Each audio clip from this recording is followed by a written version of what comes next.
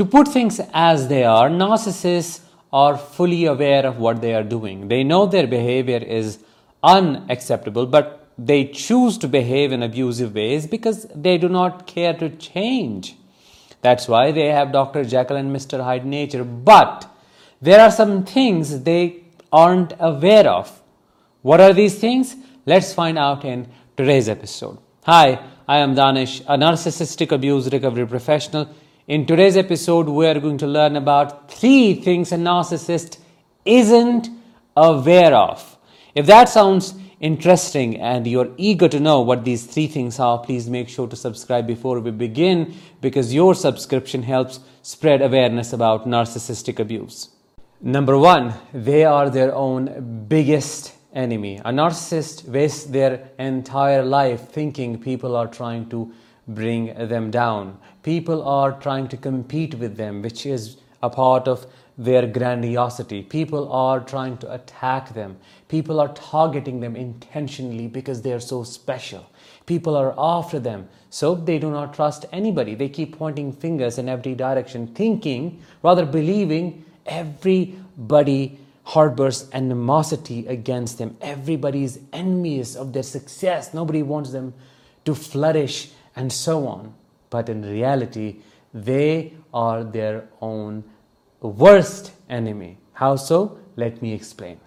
Every time something bad happens in their life and they're the cause of that bad happening, they blame it on others. They blame it on you. They blame it on the situation. They blame it on the entire universe except themselves, which makes them quite blind to their own actions. They lack reflection. They do not have any insight.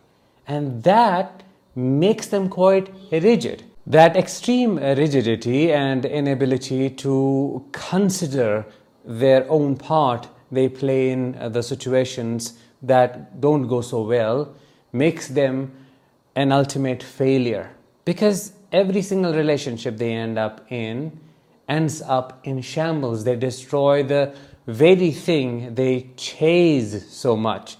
Every job they claim to love, they are thrown out or they lose.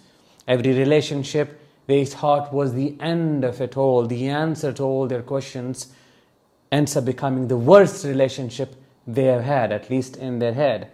So they never find peace or stability.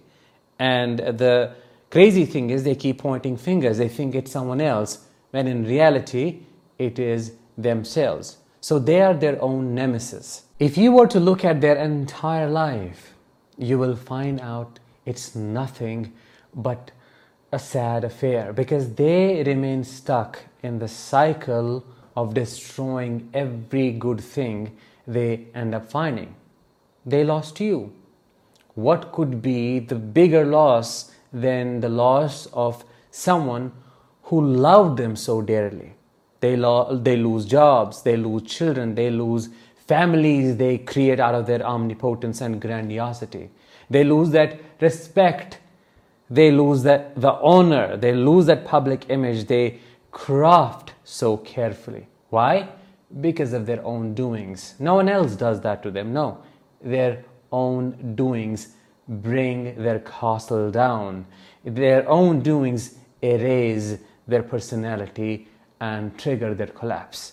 Their miserable life is nothing but a ticking bomb. It ultimately bursts and blasts, and then they think it was done to them. When they go through mortification, they become the eternal victim of their own doings, thinking they were targeted. Everyone betrayed them when they were the one to betray everyone. Still, they do not consider their actions and how they might be even remotely related to the consequences they're facing now. Number 2, they are extremely immature. Yes. Now you might say they're really clever, they're super intelligent because they just remember every piece and bit of information. They're good at their job, they're good at the business they're doing, they're good at earning money, they're good at charming people into believing that the narcissist is an amazing person. I get it.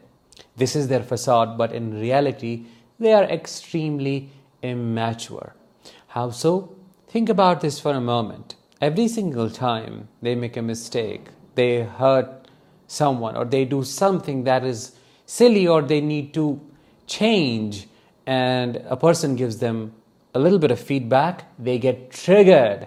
Like a rabid dog, they come after you to bite you. How dare you? Because they're perfect. They cannot make a mistake. They're extremely impulsive, which makes them take risks they do not have any tolerance for. They lack foresight. So when they do something, they just chase that high without considering the consequences of their actions. And when that high dies, they get bored with the thing they were chasing so much, and then they throw it away without caring what will happen to that thing, especially when that thing is not a thing but a human being.